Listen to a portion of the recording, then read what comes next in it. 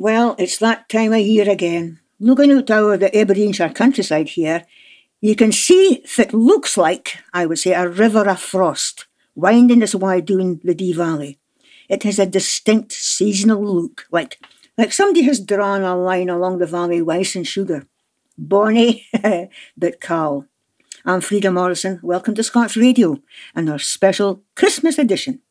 As is new tradition, we have special guests. Some expected, some just turn up. That's the way of things. It just that happens. And you can't help it sometimes. You just have to ging with the flow. Get what I mean? So join me and the team in our virtual sheds. Richie, Dave Mitchell, Claire Patterson, Steve Byrne, and our special guest, Cameron McNeish, for our special Christmas party. It's going to be festive. Welcome to Scots Radio. Richie, ring the bells. Ring the bell. This is a track for the new album for Elephant Session. For the night, this is After Hours.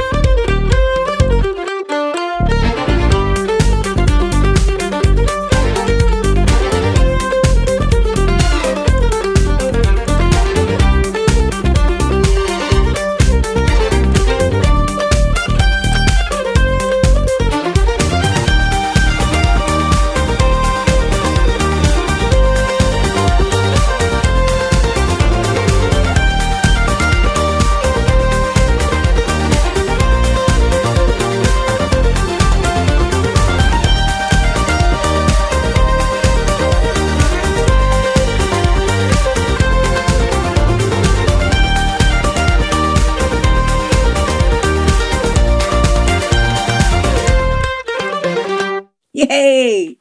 Putting us into our Christmas spirit in more ways than one, maybe. That was for the new album for the Elephant Sessions for the night. It's a goodie. That track was called After Hours. But in this hour, let me send our best wishes to all the musicians and singers and special guests in this year's Trad Music Awards. Our congratulations to all the winners and nominees. I'm Frida Morrison, and in our customary way again, let me introduce the team in the wheelhouse in Edinburgh. Come in, Mr. Richard Werner. Hiya! Hey, how we doing, folks? Oh, what giggle. Okay, Christmas in the Werner house. Fits it looking like? Oh, it's looking like I'm getting the whole family for Christmas this year. So, I might need to nobble Claire's ear about what I'm doing with parsnips and carrots and how to roast them, because I didn't can. So maybe that's a wee aside later.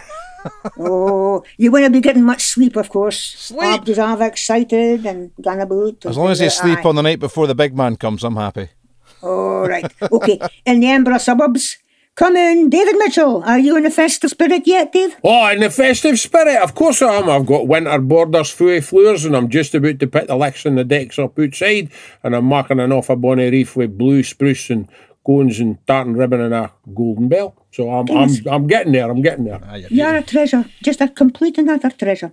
Okay, what's your focus this time, though, Dave, for the programme? Well, I wanted to do something a wee bit different, and I'm going to talk about the scent of Christmas past, Christmas present in the future.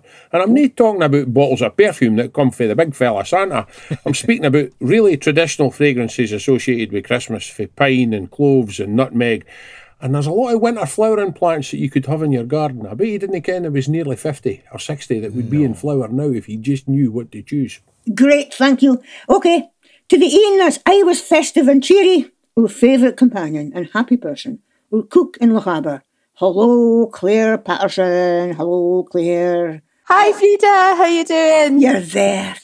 Okay, OK, give us a smidgen of your recipes this Christmas edition. So I've got a couple with all those Christmassy flavours. I've got a tray bake. I've got a soup. And then I've got a couple to use up bits and bobs that we tend to have lying around at this time of year. So a sort of baked leek dish and some spiced winter fruits. Oh, it just gets you in the spirit, doesn't it? OK, intranet. Are you there, Steve Byrne? I am, Frida. What like? Oh, and we're fine. OK, fits the update on the Christmas spirit in your house, Steve.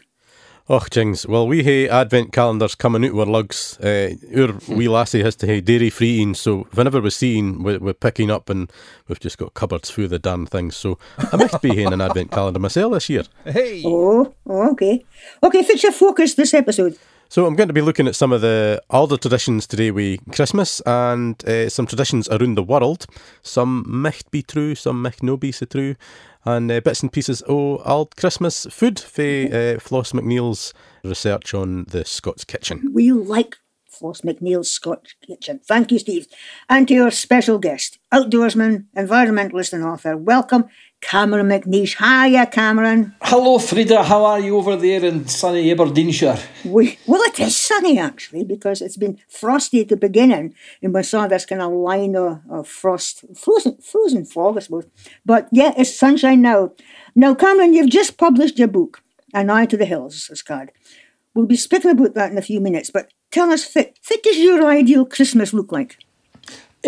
Snowy hills, lots of sunshine, below zero temperatures, and sharpened crampons and ice axes. Oh, yes. Yes, we like that idea.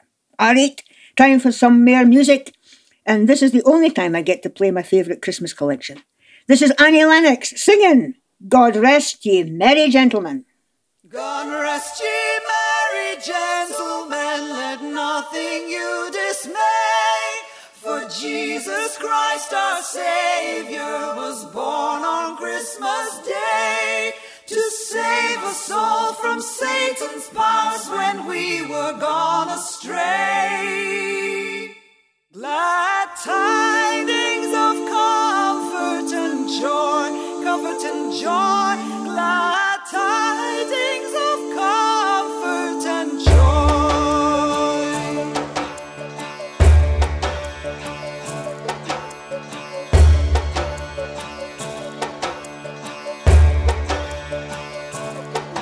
In Bethlehem in Israel this blessed babe was born and laid within a manger upon this blessed morn, the which his mother Mary did nothing take in scorn.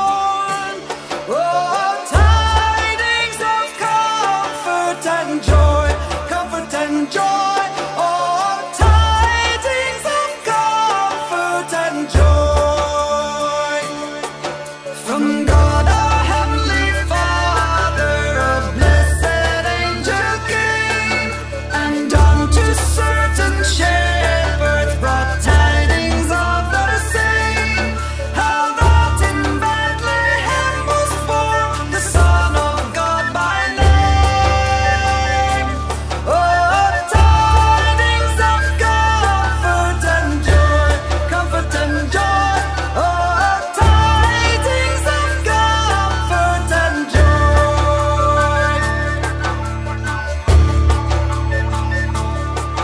Fear not then, said the angel, let nothing you affright.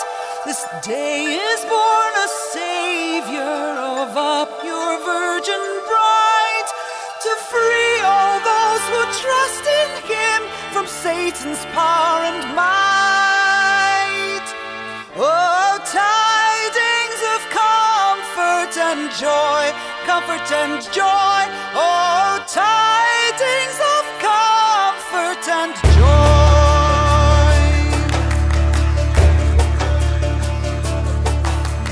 Now to the Lord sing praises, all you within this place, and with true love and brotherhood each other now embrace.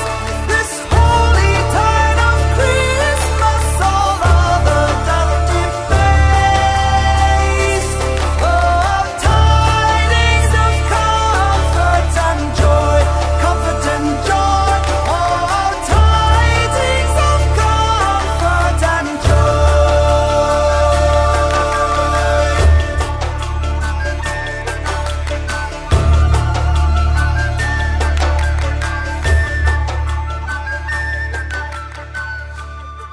Oh, yes. Annie Lennox, we God rest ye merry gentlemen. Well, there's a lot of memories and traditions around Christmas and the build-up to Christmas. They're just a part of the season, whatever the place. And for me, Christmas just has that best seasonal scents and smells, be it in the Christmas tree or the spicy oils. I need to mention the aromas coming through the kitchen. And Claire will be leading us into that idea. But Dave Mitchell has been looking at the Christmas scents for the Pinewoods at Tiddergarden. Dave, over to you. Well, Frida, you can sense an awful wonderful thing. It triggers the memory like nothing else. And I thought we should look at the fragrances that signify getting together with friends to share a meal or a coffee or a big dod of cake or a bit of those lovely stolen or mince pies. So let's hitch a ride with Santa and go off to the Far East, into the forests of the Far East. We're there really because a lot of those spices that come from there originally were used to improve the taste of salted and smoked food. And that was really important because that was the only way of preserving food to get you through the winter before the freezer was invented. And of course the same spices were used to transfer cheap wine and to make it into a winter warmer like mulled wine or glühwein. And the first two that we have here are things called nutmeg and mace. Mace folk will ken what they smell like. They come from the same tree, Myristica fragrans. The nutmeg is the hard seed and the mace is the wee fleshy golden aureole that kind of sits round the seed when you open it out. They both got warm, rich, sweet flavours, but the mace is a wee bit more bitter. And, you know, they were once highly prized. Families, businesses, nations made fortunes on the importation of these plants from the Far East into Europe and Britain in the Middle Ages. They were used for soups and stews and Christmas punch. And then there's allspice. Now, allspice comes from the other side of the globe. So Santa's getting busy. He's going to wow off to the Caribbean and Mexico. And allspice first was introduced about 1655. And it's the ground-up seed of a plant called Pimenta dioica. It's an amazing thing, allspice. It smells wonderful, but it's like a combination of cinnamon and cloves and nutmeg all together. And one fella tweaks Christmas cake and my favourite, black bun. Man, there's no like a big dod of one black bun with a slice of butter. I hope the doctor's no listening, never mind. Oh, right. That's mince pies, cake, black bun dealt with. But what about the spicy scents? Kind of like the, for the forest we put into drinks. Well, we better get back on Santa's sled and hitch a ride and get away back to the Far East because that's where we get cinnamon. That comes from the tree called Cinnamonum zalanicum. And you can buy it today just as our forefathers did. It comes in wee quills or it's ground down into a powder. And it can be used in savoury dishes. It's really good with lamb. It's used in bacon. It's also dusted on top of your hot chocolate. And it's used as well for making Danish pastries. And then where it's sitting on the shelf, usually no that far away from it, is cloves. And they actually are the dried, unopened flower buds of another forest tree called Sigisium aromaticum, and it also comes from the Moluccas, where we call Indonesia, and it was used in mulled wine or glühwein. Wonderful thing, and both of these things have been, the cloves and the cinnamon, have been in Europe for Roman times, right through the Middle Ages, through the era of the Dutch and the English spice trades. You know, it's just amazing. You know, that trade lasted about 300 years when it reached its zenith in 1700. You know, it's a fascinating period to read about. There's even a connection with Manhattan, but I'll leave you to find that out for yourself. Okay. Now, did the traders introduce any other spices that we associate with Christmas? Well, they did. They brought ginger. Zingiber Ginger? officinale, which is a wee herb. And of course, Weel has been a favourite food that has very many health benefits. It's good for your digestion, and it's used in the manufacture of traditional drinks and fizzy drinks. You can also get it preserved in syrup, or it can be pickled, and it's used in confectionery. I love pickled ginger or ginger preserved in syrup. Totally scrumptious. Oh, it's Amazing. great. Aye. Okay, and are there exotic scents and flavours for maybe nearer home associated with Well, Christmas? you couldn't have Christmas, Frida, without talking about frankincense and myrrh, boswellia sacra and camphoria myrrha, that were given to the Christ child by the Magi. These are actually very fragrant raisins, and they're still used today in the perfume industry. They have many healing powers. People that use aromatherapy to help their well-being will be familiar with both. And of course, dates, Phoenix dactylorifera. Nigella Lawson's sticky taffy pudding's a traditional thing at Christmas in our house. Dates are a main ingredient with them. And I bet Claire's got a wiener recipe that uses dates and all. And, it's worth keeping in mind that dates are really good for you. They're very rich in iron. And there was a time, my grandfather, he used to have half a dozen before he went to his bed because he maintained it made him sleep better and he'd more energy in the morning. And Christmas wouldn't be Christmas without almonds. The seeds of Prunus dulcis var dulcis, native to the Mediterranean, and that's used to make marzipan, vital for your Christmas cake or whatever. Just imagine the festive season without any of these wonderful flavours. Mickey, it would be a guy do indeed, wouldn't it? You're just a font of knowledge and treasures. Thank you for that. I can just feel the scent of that spicy cinnamon in my apple. And this is the musical Noel. This is Emily Smith from her Christmas album, Songs for Christmas. This is Christ Has My Heart Aye. For us that blessed bairn was born, for us he was baith rent and torn, for us he was crowned with thorn. Christ has my heart aye, Christ has my heart aye. For us he shed his precious blood, for us was nailed on the rood, for us in many battles stood. Christ has my heart aye, Christ has my heart aye.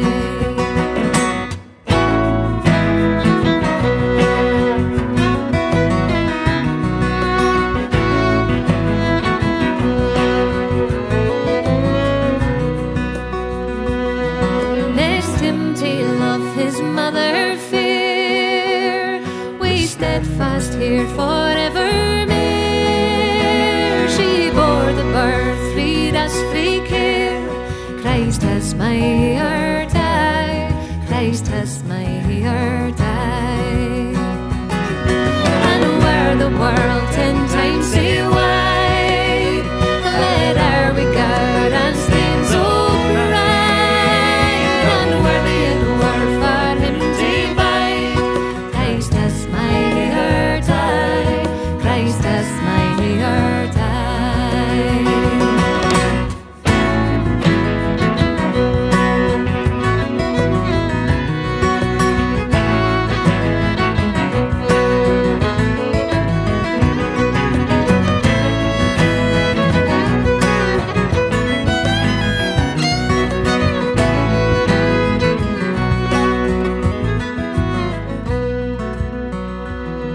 Prepare thy cradle for my spree, and I shall rock thee, Jesus sweet, and nevermore frae thee depart. Christ has my heart aye, Christ has my heart aye.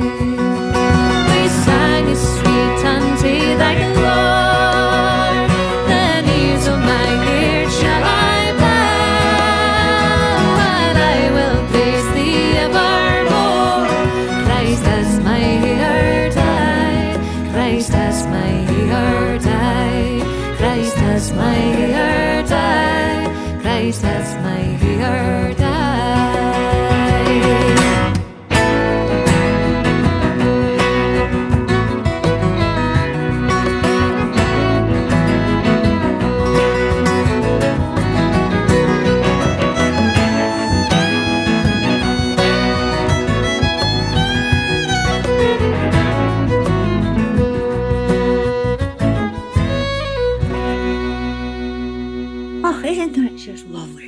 Emily Smith with Christ Has My Heart, Aye. And I was confused as to whether it means Christ has my heart always, or in the Aberdeenshire vernacular, Christ has my heart, aye. Does that quite sound the same ring, does it? Christ has my heart, aye. Anyway, that aside, sorry to Emily for that, but it just goes through my head. Aye, Christ has my heart, that's the wild. Right, Cameron McNeish is one of our favourite companions on this programme. Not only is he good company, but he's our favourite storyteller. He has championed the great Scottish outdoors, the communities and the environment, and the wildlife for over 4 decades. He's an honorary fellow of the Royal Scottish Geographical Society, past editor of the Great Outdoors magazine, and presenter on numerous TV programmes on the subject. Not only that, he's just published a new book called An Eye to the Hills. Cameron, it's another corker, congratulations. And hot on the heels of, or steps of the last book, Come by the Hills. You just didn't hang about, do you? I don't hang about, no. Oh, there's no hanging about, Frida. There's no time to hang about these days. Exactly. No, this is the third and final part of my Hills trilogy, my trilogy of mountain memoirs, if you like. If that doesn't sound too grand. The first one was, of course, There's Always the Hills, and then Come by the Hills. And now An Eye to the Hills. And it's kind of interesting too, just picking up on what you'd said about that last song and the use of the word I. When I wrote this book, I had AYE, Eye to the Hills, as in the hills forever kind of thing. Mm-hmm. And my publisher suggested it sounded a bit naff, so I should change it to An Eye to the Hills. So I did that, which was actually quite useful because it's a wee bit of a wordplay on Psalm 121. Eye to the hills will lift mine eyes, from whence doth come my aid. So it's a wee bit of a wordplay on that. It's a lovely, lovely title. It contains our 4 decades of your wonderful essays about Scotland's outdoors that encompasses the adventures in wild places, hill walking, mountaineering, of course, your love of wildlife and nature observations about conservation. Cameron, can I look at some of the chapters? I'll start off with the first thing, the big days. Fit are the big days.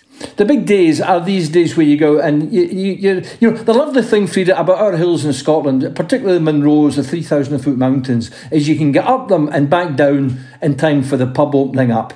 And that's always a nice incentive. You're coming down the hill and you'll get a pint of beer in half an hour. That's nice. But some days you go a wee bit longer and you go for bigger days, and sometimes you're out there for 8, 10, 12 hours. And these are the big days, and they give a satisfaction that you don't really get just sort of nicking up and down one wee hill. No. You're out all day. You see, I've always said that you can't really claim to know a hill until you've slept on it.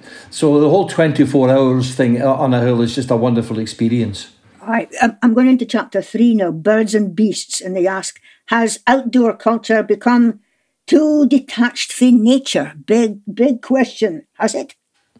I think in some cases it maybe has. There's a lot of people going to the hills now and they just want to get up there as quickly as possible, do a selfie at the summit, put it on social media and get back down again. And really, this chapter was inspired by a friend of mine who was a magazine editor, and he got a letter from one of his readers saying, you know, I love you writing about the hills, but could you keep away from this wildlife stuff? If I'm interested in wildlife, I'll buy a wildlife magazine. Jeepers. So it's like the outdoors and wildlife are separate things. And I had this conversation recently with my good friend Jim Crumley, who's a wildlife writer. Right. And we kind of agreed that the two things are not separate. If you're outdoors, then we really should have an interest in the wildlife because it's part of everything we do. So really, that's what this chapter's all about. No, I love the chapter about the mountain folk. And your tales of Sid Scroggie. Tell us that story, Cameron. Oh, Sid is just, for those who didn't know Sid Scroggie, Sid was one of Scotland's finest climbers in the 1930s. He went to the war and was blown up during the war somewhere in Italy. And as a result of that landmine explosion, he lost his sight and he lost one of his legs. And when he came back to Dundee, he put an advert in the Courier and basically asked for somebody to come and take him to the hills. He was looking for a pair of eyes to guide him. And he did say in that original invitation, guide dogs need not apply. But the wonderful thing about Sid is you would never have guessed he was blind. I remember going to interview him for a radio programme I was doing at the time called In the Country. I'd phoned him up previously and said, "Where will I find you, Sid?" And he said, "Well, I live in Strathmartin." He says, "So if you come into Strathmartin just north of Dundee and ask anybody where the blind old bugger lives." So I drove in there and I saw this old guy in his garden digging away, and I shouted out, "Could you tell me where Sid Scroggy lives?" And he said, "Are you McNeish?" I said, "Aye." He says, "Right, I'm Sid." He says, "Just reverse into the drive here, I'll guide you."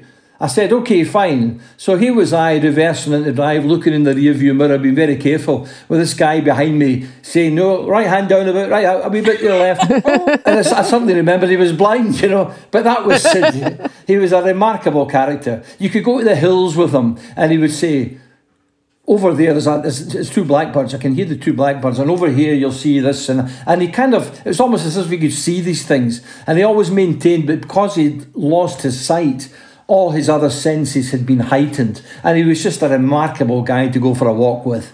Oh, what a great story. But about more than a day, though. More than a day. And, of course, your favourite poem of all times, "I Will Arise and Go Now," W.B. Yeats. Well, this is a wonderful poem, I think, and I really can't remember when I first heard this poem. I think I was probably quite young, but it's kind of hung around in my consciousness all this time. I will arise and go now, and go to where is free, and a small cabin build there of clay and wattles made. 9 bean rows will I have there, a hive for the honey bee, and live alone in the bee loud glade. And that verse has always been a kind of metaphor to me for being away in my tent somewhere. I don't have a wee cabin built of wattles and clay, but I've got a wee tent, and that used to be my wee cabin. I'd get away in that wee tent and know the peace of the outdoors, and I know the freshness of the outdoors. Today I'm a wee bit too kind of old and sore to squat down in a wee tent, so I've got a camper van now. So that's my new cabin of wattles and clay. Yeah, we share that love. Yeah, my wee home, and we go away into some wonderful places. But it's a remarkable poem, and a good friend of mine, Jim Perrin, who's a writer from Wales, once sent me a very old wireless recording of Yeats reciting this, and it was a huskiness in his voice, and he kind of emphasised the words, and it was slow, and it made the hairs in the back of my head stand up when I heard it. And it's, to this day, one of my favourite poems. I think it's just wonderful. Well, we learned it at school. It's one of my favourites as well, Carmen. But I can't go too far on with the writing without mentioning the photos. My favourite is the looking south through the slopes of Ben Nevis, that shades of blue and mauve and purple. Mm-hmm. It's just a beautiful, beautiful picture, because you're taking pictures as you're going along at the same time, aren't you? Yeah, yes, absolutely. And I remember I used to only carry a camera when the weather was good, but I was out with my old friend and mentor Tom Weir one day, and Tom said, "Have you got a camera with you?" And I said, "No, it's a bit dour today." And he said, "Oh no, you should carry a camera with you all the time." He says, "Because the best photographs are the ones taken on bad days, good moments on bad days." And he's right. It's those days when the cloud clears away and you've got a kind of window, and then the colours and the vapours and everything else just makes that great photograph. So there were wise words. We're quite fortunate these days because modern phones, smartphones and things normally have very good cameras, and in fact I think the iPhone I've got is a better camera than my proper camera. Yeah. So they're so easy to carry with you and get lots of shots, but you're right, when you're up in these places, art is all around you, beauty is all around you, and it's kind of silly not to capture it. Okay, changing times, Cameron, that old chestnut. I'm hesitant to go into the amount of words we could say about changing times, but simple question, is education the answer? Aye. Simple answer. Yes, it is. It is. We've got lots of people who have come and they're new to the hills and the countryside since COVID, and after lockdown, people were desperate to get out, and people were beginning to realise that the natural world and the countryside is actually quite important to us. We kind of need it. So there's a lot of people coming out now, and unfortunately, quite a lot of them left rubbish behind, and they didn't close gates, and they didn't really care for the countryside. And as a result, people were wanting to ban them, and we have bylaws to stop this, that, and the next thing. I think education is the answer, and it's great people are coming to the countryside. Great people are realising that the hills and the mountains have something very valuable to offer us. So we have to educate these people, and we have to do that through magazines, through newspaper articles, through programmes like this, and we can get the word out that people, they can love these places, but they've also got to care for them. I'll ask you the question rather than me try and answer it. Do you finish the book with a note of optimism? I do, Frida. Yes, I do. I think we have to be optimistic. We've come through so much. If you remember way back at the beginning of COVID, we all thought, oh my goodness, this is awful. What are we going to do? What's the outcome of this going to be? We've kind of come through it. Thanks to science, we've kind of come through that. So I'm kind of optimistic about the future of our planet, in that we have some great brains out there. We have some very clever people. And I'm not talking about politicians here. We've got some very clever people out with politics, and I think we'll be all right. Right, I'm going to ask you to read a wee bit, finally, just that last paragraph from your book. Okay. Page 291, I refer to it. Could you read that for us, Cameron? I will do, yeah. What I've said at the end of this book is, crucially, we need to consider our mountains, hills and wild land as cathedrals in which we worship, places where we are sustained and uplifted, rather than places to be conquered and controlled for monetary or personal gain. With ambition, a willingness to change, and a desire to work together, we can win the fight against climate change. And what's more, we can be richly blessed in doing so. Thank you, Cameron McNeish. That was beautiful. And Cameron's book, An Eye to the Hills, is published by Sandstone Press, available for our good bookshops, and makes a corker of a Christmas present. This is Annie Lennox again, with Angels for the Realms of Glory. Angels from the realms of glory, wing your flights through all the earth. Ye who sang creation's story, now proclaim Messiah's birth.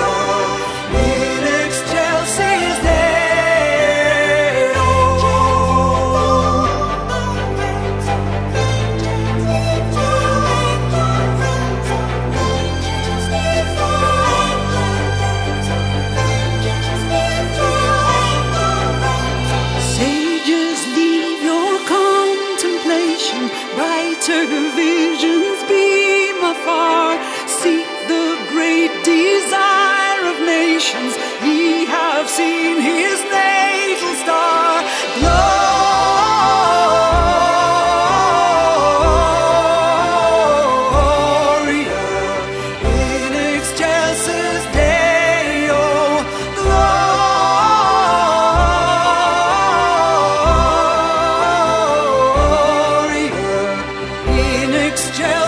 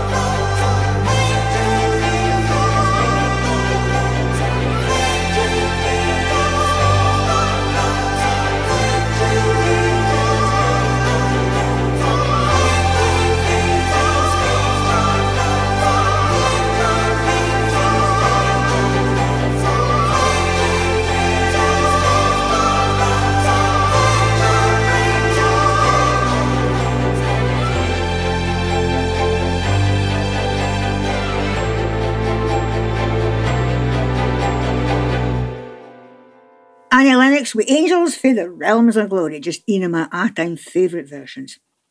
Now, this Christmas, a lot of us will be planning our Christmas dishes according to a tech budget. Now, our cook, our Claire, is well accustomed to that. So, Claire, over to you. Hiya, Frida. So I think this time of year, and especially this year, it's making the most of what you got. It's getting those Christmassy flavours in and just making sure there's no waste. So to start with today, we've got a Christmassy tray bake. So it's kind of all the flavours of Christmas in a one dish pot that'll just go in a single dish in the oven and cook nice and quick. So I'd take 8 chipolata sausages, wrap each of them in a slice of bacon, brown them in a tablespoon of oil for a couple of minutes, just till the bacon starts to crisp a little, in an oven-safe dish, and then take them out the dish, put them to one side.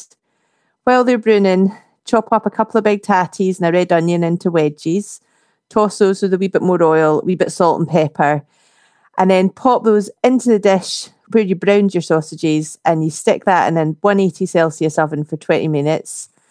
While that's cooking, trim in half about a pound of Brussels sprouts and chop up a tablespoon of fresh sage. And once the tatties have had their 20 minutes, they'll be no cooked, but starting to cook. Mix in the sprouts, the sage, plonk your sausages on the top, and then back in the oven for maybe 20-30 minutes until the vegetables are tender and the sausages are nice and brown. And a wee bit of gravy on the side, a wee bit of cranberry sauce, and that's you. Lovely. Oh, Sounds good. oh boy, I like it. What about soups? Any soups? What soup? Aye. So, I mean, is it even Christmas if there's no turkey soup? I don't think so. We're big fans of the turkey soup. Christmas tradition.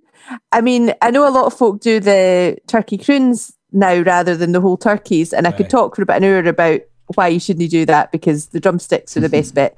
But if you insist on getting a turkey crown, or if you're not having turkey at all, then you can get a turkey drumstick. They're usually about £2, and they will do the biggest pot of soup you need and probably plenty of meat left over for pieces or for something else. So if you're doing it with a turkey carcass, strip off all the wee bits of meat from everywhere on the carcass and put it to one side. If you're using a drumstick, then just season it with a wee bit of salt and pepper and brown it in a frying pan. You're not going to cook it. You just want to get a bit of crispy skin and a brown flavour in that, just to get the flavour in the stock.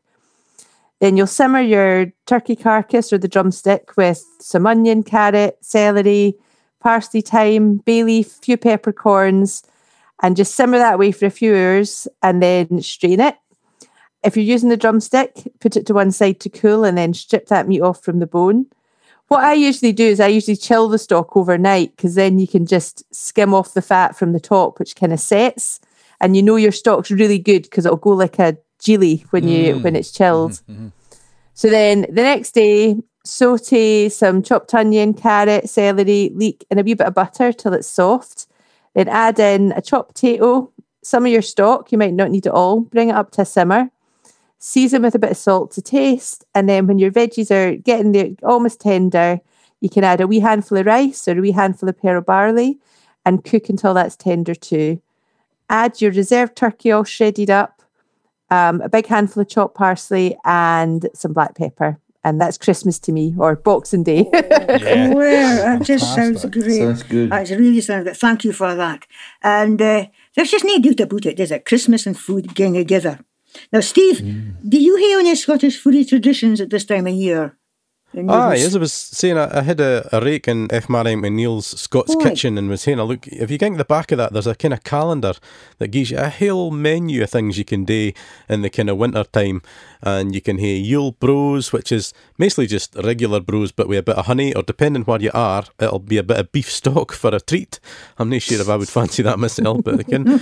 And there's Yule breed and gid breed and Arkins of suins and plum porridge and all these sort of things. And she quotes this brilliant bit of poetry for Robert Ferguson in the Daft Days. When merry Yule day comes, I trow, you'll Scotland's fin a hungry moo, sma our cares, our stomachs fu o gusty gear, and kicks us strangers to our view sin fairn year. That's a cracker. Yeah, aye. Absolutely. So, my own tradition for Christmas that I've started a couple of years since is Christmas tatties, of course. Here in an allotment, I get a bit of doon hurt it that you hate to kind of stop doing things in the tail end of the year, or you didn't get much in the way of crops for your allotment. So in August time, chucked in some of the Sharpo varieties that come from Hungary. They're great resistance to blight, and we get Christmas tatties. Sometimes even get New Year tatties, depending on who the weather's been. So that's Ina my Aineen's. So that's your traditions. I know that Ines is from Germany. Do you have German dishes as well as part of your Christmas tradition? I think one of the things is that we are quite a small family, so when we would be in Germany for the Christmas, it would be a big gathering of folk. I'm saying maybe 20 folk. You can abide quite close to one another, so they would hate a goose. That sort of thing. It'd be a full bird that would be prepared with the kind of traditional Christmas cabbage. There's a lot of, sort of certain cabbage dishes that we'd put together, but mostly it's not that different to what we have here. You kind of your turkey and other trimmings, but usually be a goose that would have. Yeah. Any special plans for this Christmas that are just kind of hunkering doing? Hunkering doon, it's our turn to have mother this year. We do turn about with the rest of my family, so mother's coming to us. A year turn about, we would gang away to see Enos's family, but it's the Scottish Christmas this year, so we'll be hunkering doon in Trinent and seeing what's going on here, getting the Christmas tatties dug up. I'll be out there in the frosty weather, the tail end of December, pulling them up for the dinner. But I love going out in the garden again in the frosty weather, because it's just, to me, that's Christmas, just getting and watching the robins and the wee birdies trying to get up the berries. Aye, they're good. As soon as you get the spade and the grand, the robins there. They're there. It's just, you're absolutely, they're just there. Again. Right, while I'm on the subject, folk have been asking if Santa is making his usual appearance this year. Well, I'm sorry, but there's been cutbacks. As you can, reindeer travels on carrots, but the price of carrots have gone up, so nae carrots can't afford them, so the reindeer are refusing to flee. They're nae can to flee afoot the carrots. They're on a go-slow. So normal service will resume, we hope, but they winna come here this year. Canna come, winna come, nae reindeer, nae carrots, nae Santa. I've got that out of my system. What else can I say, other than, as a moment of hope, this is a lovely track for Sue Lee's new album. The album is called Dialogues, features Sue Lee on cello, and each track with different guests. And the track you're about to hear is called Paths, which is so apt. 2 tunes, a strathspey and a reel, written and performed by Hamish Napier and Sue Lee. This is The Speyside Way and The Deer Path.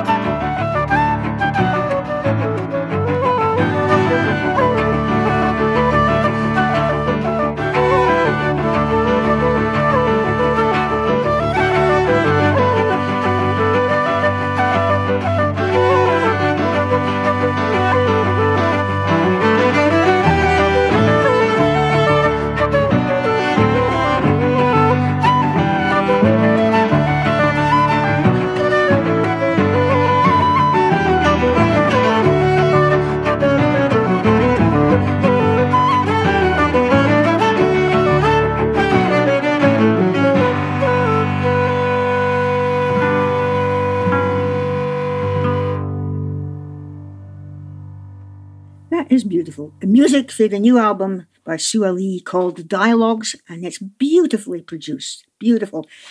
Just dawned on me, Cameron, we haven't asked you about your Christmas traditions. Have you got any specific traditions you go through every year? I don't think we do particularly. I mean, it just seems to be much. We do much the same thing every year. Certainly in the past few years, we kind of it's a big family thing. We do have a particular highlight coming out this year because the family will all get together on Christmas Day, and my oldest granddaughter, who will turn 16 just between Christmas and New Year, is just been doing her grade 5 piano, so she's going to give us a special recital. Oh, wow. Brilliant. So we're kind of looking forward to that, and she's a prospective great musician, I think, and she's very keen on her music. It's just fantastic. So that'll be nice. So we're looking forward to that. I was just remembering kind of family traditions in my house when we had aunties and uncles. There was kind of singing at various levels of expertise, I would say, from the aunties and uncles. But I was like my favourite. I was asked today. She was poor, but she was honest. Victim of a squire's whim. Very traditional Scottish, of course. With action. I had an uncle who loved to. He used to take my guitar, and he couldn't play. He didn't know a chord, but he would just kind of strum it, open strings, and sing "Down Mexico Way." That was the only song he knew, I think. Well, you see, I originally come from Glasgow, so we got a lot of the Billy Connolly stuff, the Billy Connolly country and western songs. That's what we had, yeah. That was always a laugh. Don't fence me in, I remember. Give me, I just let me ride over wide on the country like a... Yeah. Oh, I could go on. Don't fence me in. That's the traditional Scottish songs that you love and love. Okay, back to Steve again. More traditions at Christmas. Steve, over to you. Aye, Frida. Well, I went up for a wee rake in Tober and Dulacus to Kiss the Riches and found a couple of things that we've maybe touched on before, but did you ken that up in Shetland on Christmas Eve, the bairns in Scalloway would spend the nicht tacking whatever they could get their hands on and moving it about? Nae just wee things, but boats and house doors block it up with fish boxes, wash tubs on lums. Folk would get up in the morning to see what had been ta'en, and things would begin back to folk by Hogmanay. Oh, dear. And Robbie Acebuster tells us that in full of the tea kettle gaed missing, the hunted around, but it was an old body telling them nae to bother till the next Christmas, as the trows had ta'en it. And sure enough, next year it was there. Garments, the trows, aye. But what about around the world traditions? I put my toe into the information midden that there's a world wide web. Now, when you're doing research, it's getting harder to find out what's really true and when folks saying you on. So, a couple of wee bitties here. I thought for the first time we'd get a quick tale for Ukraine. The legend of the Christmas speeder or the ettercap. It's an Eastern European folktale that some folks say is the origin of tinsel on your Christmas tree. Fun mostly in Western Ukraine, they put wee ornaments in the shape of a wab on the tree. There was a pair wid a bed in a wee hut with our bairnies. A summer's day, a pine cone fell down on the earthen flare and root it. The bairnies look at after the tree, saying they would hae a Christmas tree for the first time. By the time the Christmas came, they'd nae siller to decorate it with, so they gaed to bed a bitty dool-like. And in the morning the tree was covered with speeder's wabs. They opened the windies, the sunlight came in and turned the wabs into gowd and siller. And for the on day for it, they wouldn't appear ony longer. What about that? That's grand. Aye. And in Poland, you had 12 different dishes and puddings. 12 is a good luck for the months of the year and the number of apostles in the good book. So they have seasonal and traditional foods, but nae meat, although there's fish. There's borscht, carp, herring, pierogies, kale rolls, gingerbread, poppy seed cake, fruit compotes, a kind of things with nuts and seeds and grains. And they're aye meant to leave a place at the table in case of an unexpected guest. Lovely. Chubbers. No, there's a thing. My mother did exactly the same. She set an extra place at the table. And we just took it for granted that Abdi did that. And it wasn't until I was quite old and I realised nobody else did that. And many times folk just did arrive and they just sat down at the extra table because, there was no problem because we had set an extra place at the table. I thought that it was traditional Scottish. Maybe no. Maybe no. Steve, thank you, and thank you, Cameron, again. Right. We canna hae Santa with us, but we div hae Dave Mitchell. He's our Christmas spirit, and he brings us scents for the East. Now, that's nae Bucky, that's the other East. So, Dave, guide us on the walk through the scents of Christmas forest.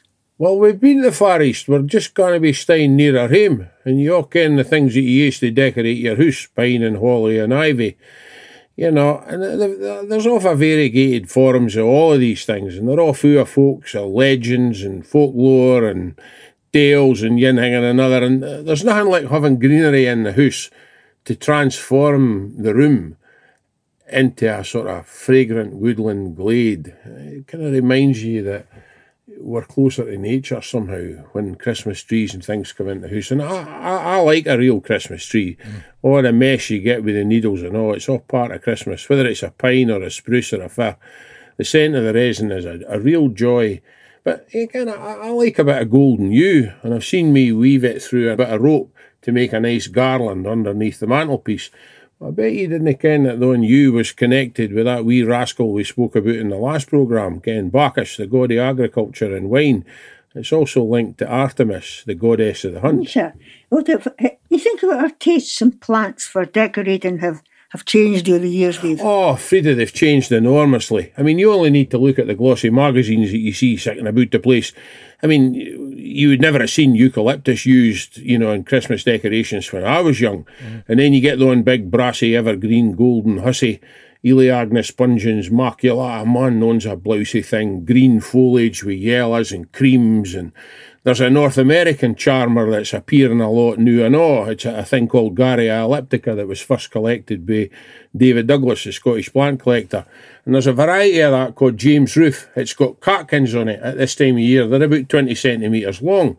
Dogwood stems, they're brilliant. You get them in claret reds and lime greens and yellows, and you get willows, if they've been stooled.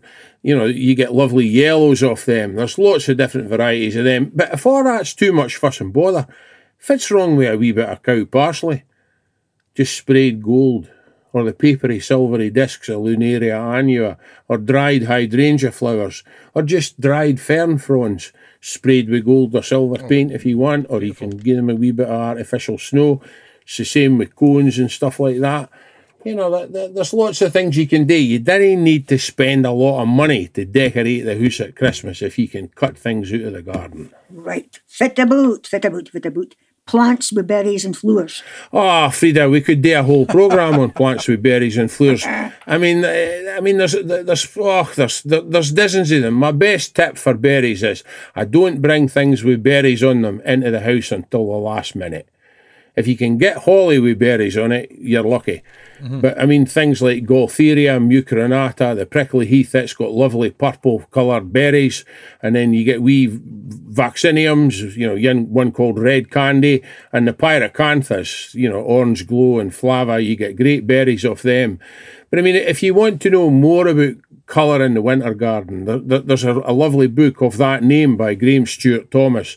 And I come across another one called Winter Gardens Reinventing the Season.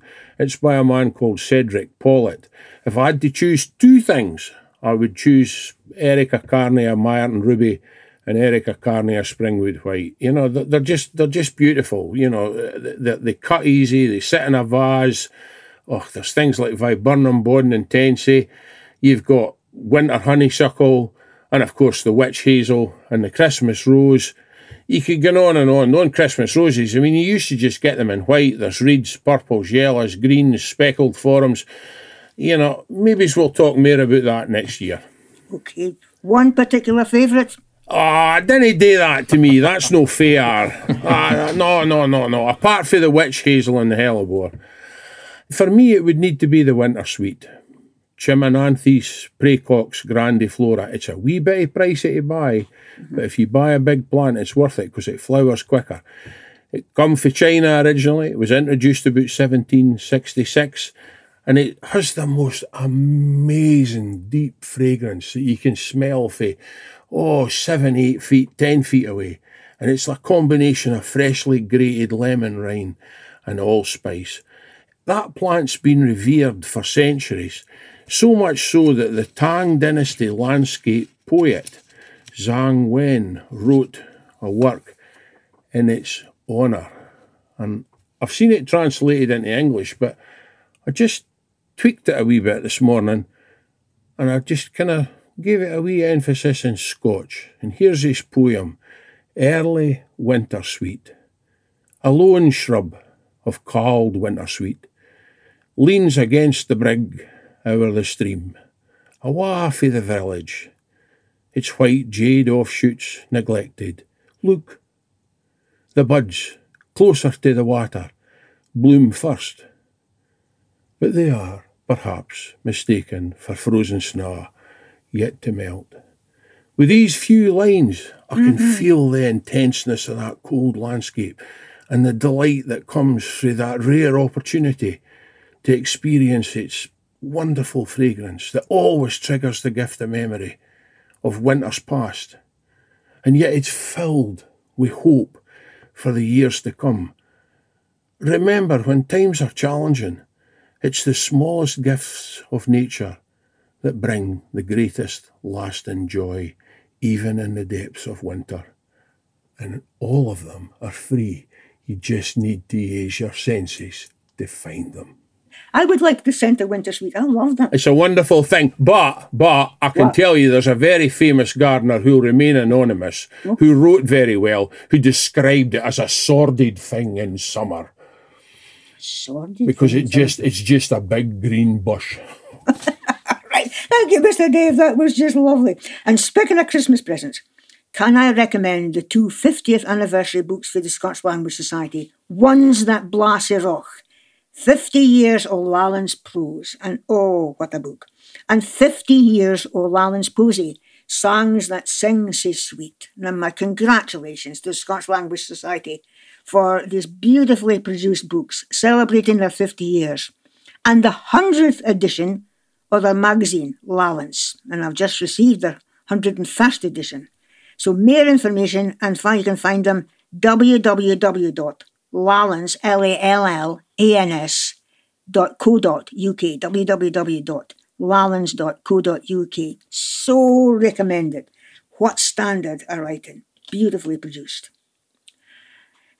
And to finish, it's over to our cook, Claire Patterson, for another delve into our Christmas recipe book. Claire! Hi, Frida. So my next recipe today, I've got some baked leeks with ham and cheese. It's a great one for Christmas or for around that festive time. So you've got the leeks in the garden, hopefully. You've got bits and bobs of cheese and ham and things like that needs using up. So it's a sort of meal out of nothing in a way. So I'd take 4 leeks, give them a good wash because they can be quite gritty, and you're only going to want the white bits. So you chop off the dark green tops and save them for soups or stews or stocks or whatever you want to use them for. You boil the whites of the leeks for about 7 to 10 minutes until they're tender. And meanwhile, you're making a cheese sauce. So the easiest way to do this, I find, is a pint of milk, a couple of bay leaves, big slice of onion, and I just stick that in the microwave to warm it up because it's easier to mix in when it's warm. Meanwhile, you're melting a couple of ounces of butter in a saucepan, add in 2 ounces of plain flour, mix those together to make a roux. Slowly add the warm milk, discarding the onion and bay, and that'll make a bechamel sauce. Season with a wee bit of nutmeg, and then add 4 ounces of cheese of your choice. So you can use cheddar, you can use a bit of blue cheese, you can use a bit of each, whatever takes your fancy, and a tablespoon of whole grain mustard. Now wrap each of your leeks in a slice of ham, arrange them snugly in a dish, pour over the cheese sauce, top with a wee bit more cheese. If you've got breadcrumbs, a wee handful of breadcrumbs, and then stick them in the oven if the oven's on. Otherwise, just pop it under the grill for a few minutes to brown the top, and that's your tea sorted. Wow. Right, spiced fruits. Aye, so this is great because this is a lot of the spices that Dave was talking about earlier, all those Christmassy spices from exotic places. So it's the spiced winter fruits. Start by making a light poaching syrup. So that's 250 grams of white sugar, a litre of water, a few strips of lemon and orange zest, and the juice from the orange and the lemon. Add in maybe half a dozen cloves, a star anise, a cinnamon stick, and 4 or 5 cardamom pods that you've given a wee bash to. But again, if there's other spices that you prefer to use, you can stick them in as well. Bring that to the boil, and then you simmer it just until it's reduced very, very slightly.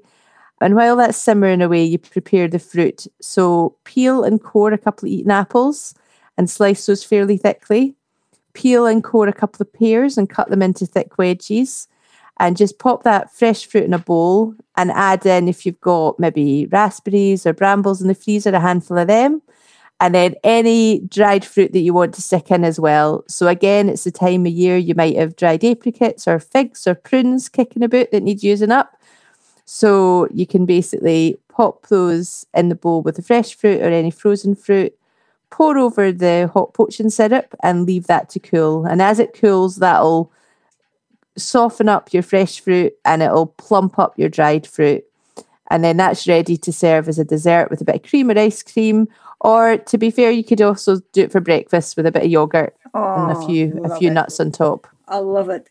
Cameron, this just makes you hungry, I know. But have you got any special food you just love to have at Christmas? It's a kind of Christmas tradition. I do, yes. I mean, I've kind of only recently I've started doing an awful lot more cooking. And I'm kind of into... This probably goes back to my days living in tents and stuff. One pot cooking, just making everything in one pot is great. And I've recently started using lots of beans, of different kinds of beans, BLYTHE beans and black beans and all different kinds of beans. And I think what I'm going to be doing at sometime this Christmas is doing some Italian sausages in it's a kind of bean stew with Italian sausages. And it's just one of these big satisfying hot meals that you get on a cold day. You know, it's just it warms up the cockles of your heart really nicely. Aye. I haven't even touched any alcohol or drink or whatever they're associated with. But sherry trifle comes to mind. Sherry trifle, I think that's a must, Claire, on a Christmas table. No, I hate sherry trifle. I feel a bit sherry trifle the way I feel about summer pudding. Oh, I knew that was coming. Here's something about you and Claire Patterson. She's getting out of control again. Absolutely. I'm glad we're all coming to yours for our Christmas on your wine in Lochaber because you're the best cook of us all. Listen, no trifle. No trifle. I want trifle. I'm going to hate trifle. Right. Thank you, Claire and Cameron and Abdi, and that brings us to the end of this Christmas edition of Scots Radio. Pity about nae Santa, though. Anyway, we have a special ending this episode. We have an extract for the Christmas Carol story by Charles Dickens, written and read for us in Doric by Shane Strachan, who's Scots Screever, and it's a cracker. And we also finish with a track for you in my favourite books and CDs. It's a track by Timothy Cummins for the Wayfaring Strangers book, and that's a cracker. So on behalf of the team, Richie, Dave, Claire, Steve... Let me in! Let me in! Fast a door. Fit why we will let you in, far you? Because I'm Santa, and am I on your programme? I'm the star. What do you mean you're Santa? We've just heard he canna come. Go ahead, wherever you are. No, far was it? On behalf of the team, Richie, Dave... Let me in, or you wouldn't get presents. You canna be Santa. Nae reindeer, nae carrots. We heard that earlier on. Telling you, I'm Santa. Right. Look, you canna be Santa. On behalf of the team, I'm coming Richie, down your lum. Dave, Coming down your lum. You're not coming down the lum. I'm coming down your lum. Then you dare come down the lum. I'm coming down your lum. We haven't swept it for years. There'll be a blood-doing. We'll hear a blood-doing. If the other place is out, then you dare to come down there. Then you dare.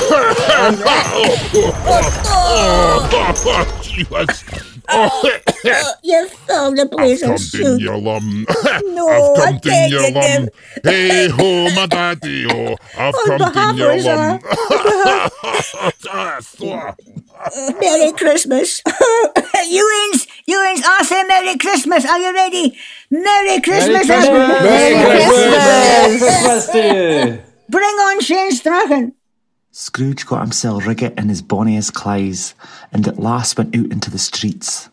They were hoaching wi' folk, as he'd seen them with the guests a Yuletide present. And walking wi' his hands ahin him, Scrooge gied every een of them a great muckle smile. He appeared sae sonsy in a word, that 3 or 4 fine cheels said, "Good morning, sir, a merry Yule day to ye." And Scrooge said then afterwards, that o' a' the fine sounds he'd ever heard, thone were the finest in his lugs. He hadna gone far from coming towards him. He teamed into thon stout manny if had walked into his counting house the day afore and speert, "Scrooge and Marleyest?" It fair damn it his heart to think who this old man would look at him when they met new. But he kent fit why the path afore him gaed, and he teen it. "Feel like my chiel," said Scrooge, hastening after him and taking the old manny by the hands. "I hope you did weel yesterday. It was awfu' fine of ye. A merry Yule day to ye." "Mr. Scrooge?" "Aye," says Scrooge, "that's my name, and I'm feared it micht be ill farrant to ye." Allow me to spare you for your mercy, and will you hae the grace? Here Scrooge whispered something more in his lug. Go fie Dick, cried out the Almighty, as if his breath had been taen awa. But Mr. Scrooge, are you trying to swig me? Nae ava, said Scrooge, nae farden less. A heap of back payments are included in it, I assure you. Will you do me that favour? Oh me, said the other, shaking hands with him. I ken fit to say to sick weed Will. Dinna say anything, please, Scrooge cut in. Come in past mine sometime. Will you come and see me? Aye, I will, cried the Almighty, and he wasna leeing. Thank ye, said Scrooge. I'm awfu' obleeged to you. Thank ye 50 times over. Bless your bairns. He went to kirk and then walked about the street, watching folk war back and forth, and he clap at bairns in the heed and yap it to beggars and looked down into the kitchens of houses and up to windows and found that nothing could gie him pleasure. He never dreamt that ony walk, that ony thing, could gie him as muckle gladness.